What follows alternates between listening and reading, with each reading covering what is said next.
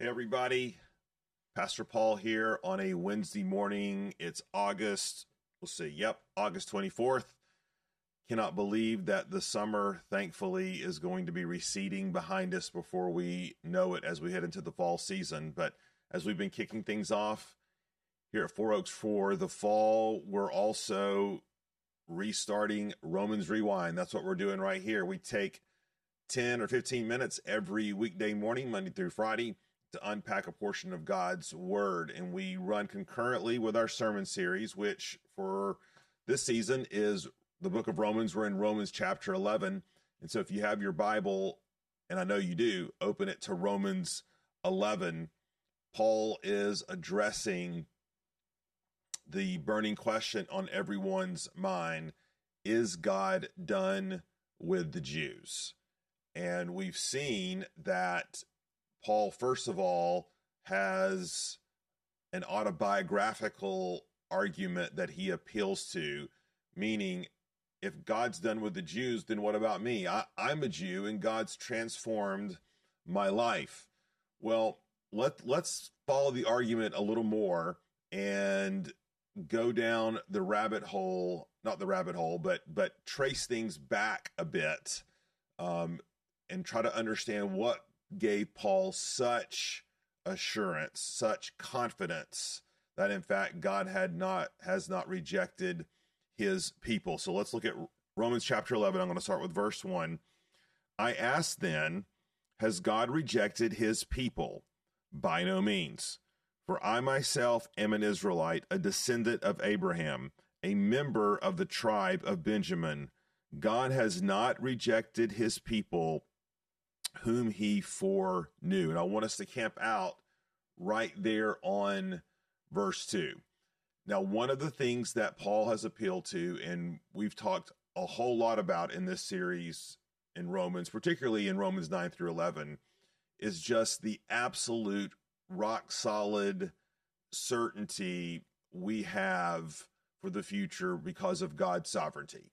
That nothing escapes God's attention. Nothing catches God by surprise. God ordains all things. That God is sovereignly working out his purposes. That ultimately we are not in control of the world and the universe. God is in control. And we've seen that this is really the backdrop. It's the cornerstone of all of our theological endeavors, right?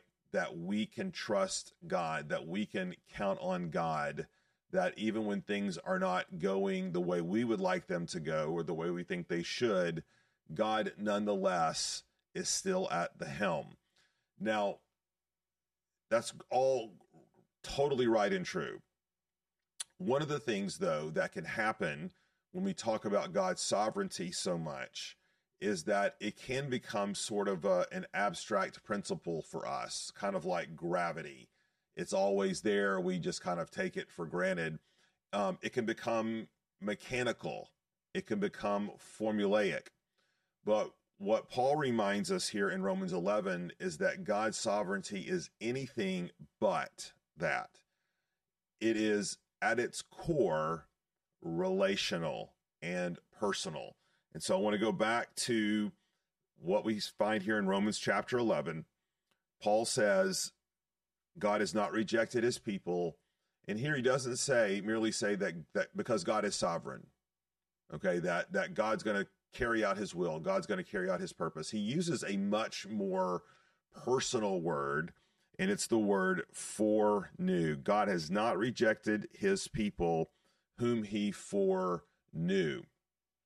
And a lot of times we think foreknowledge, we think about this in human terms, that foreknowledge means we have an idea of the way something might turn out if we do X, Y, and Z. So we might be talking to our kids about budgeting, and we might forecast for them that if they continue to spend at their current rate and they're not replenishing their bank accounts at the rate that they're spending, they're going to run out of money, right?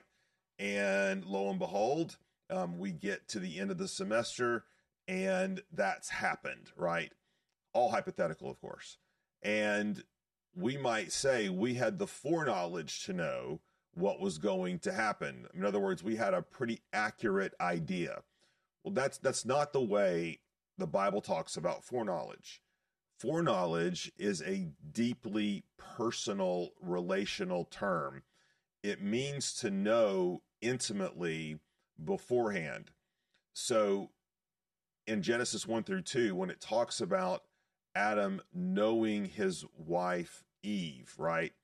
It's talking about an intimate expression of their love and sexuality that's holistic.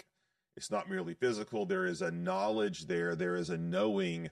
There is an intimacy in the oneness relationship of marriage. And it derives back, or this word derives back to that idea that what Paul is saying here is that God didn't simply know what was going to happen, or God wasn't just simply behind the curtain orchestrating, decreeing, pulling levers to determine what was going to happen. No. In fact, God's very heart was vested and unified with his people, those whom he has chosen, his elect, before the foundations of the world.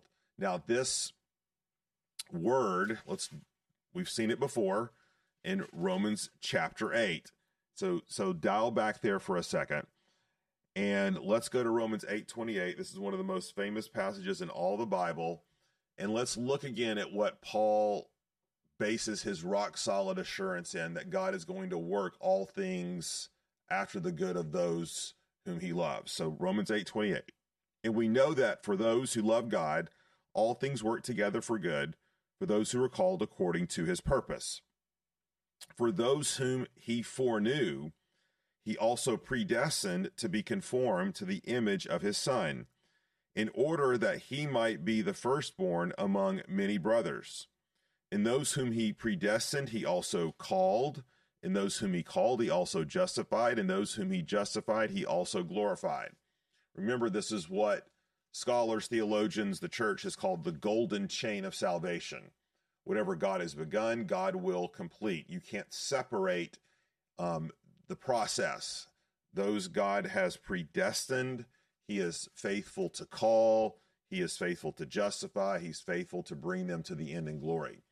But what's interesting when we think about what was the impulse in God's heart that even came before predestination, okay? So again, predestination to determine beforehand, we think about that in sort of judicial, mechanical terms. But it says here, let's look back at verse 29, for those whom he foreknew, he also predestined. So here is this idea that before the foundation of the world, that God intimately knows who his people are. He's placed his everlasting, eternal, loving kindness upon them.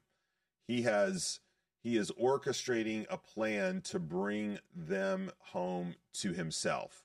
That's the nature of the word foreknowledge.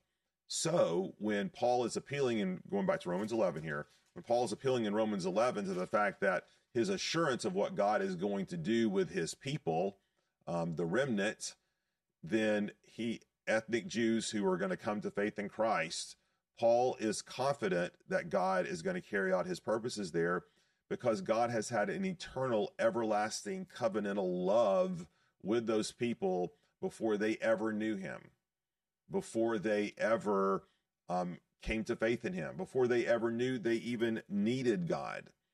So when we think about it in those terms, God's sovereignty, does it not? It becomes very personal. And when Jesus comes to the earth and he comes to save God's people, he comes to save God's elect, he's not dying on the cross for a massless face of humanity, right? He's dying for his people. He has you in mind. You are, in fact, Paul tells us in Ephesians 1, united with Jesus. He also says this in Romans 6. You're united with Jesus on the cross, right? Which means that the foreknowledge of that God had that to intimately draw you in a relationship to himself. He decrees, he orchestrates, he calls, and he carries forth to completion. So now, why are we saying all this? What is the relevance for our life?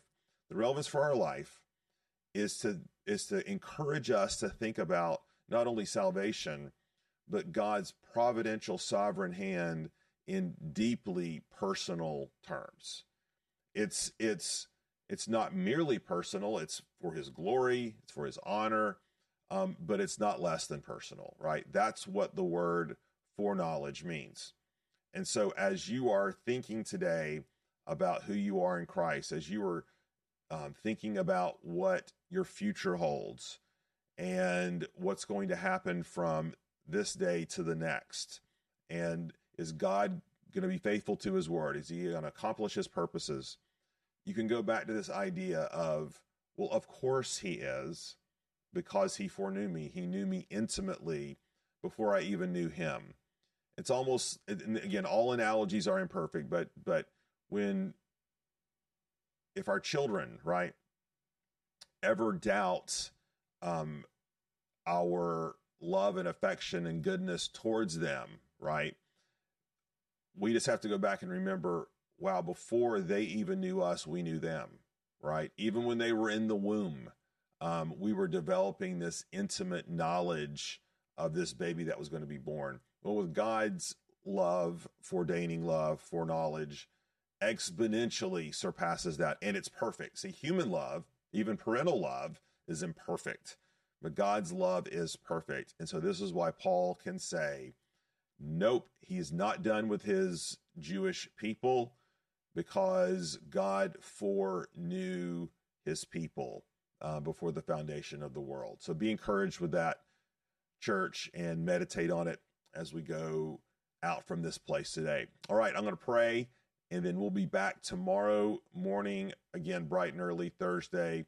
Hope to see you then. Lord, give us just an overwhelming sense of your intimate, relational, communing love this morning, that you foreknew us, that you knew us in an intimate way. You pursued us, you created us, you called us, you predestined us to be yours.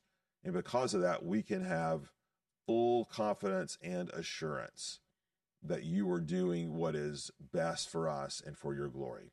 And Lord, we ask these things in your Son's name, Jesus Christ. Amen. Thanks, everybody. See you tomorrow.